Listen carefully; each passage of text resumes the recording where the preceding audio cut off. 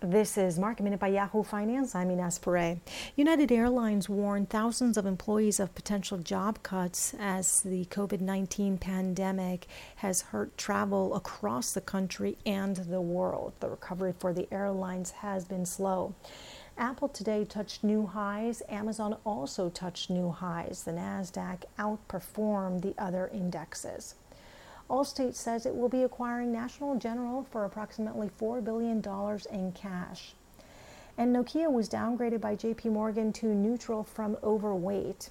Warren Buffett is continuing his yearly tradition of donations to 5 philanthropic organizations, giving away 15.9 million Class B shares valued at about $2.9 billion. For more Market Minute news, head to yahoofinance.com.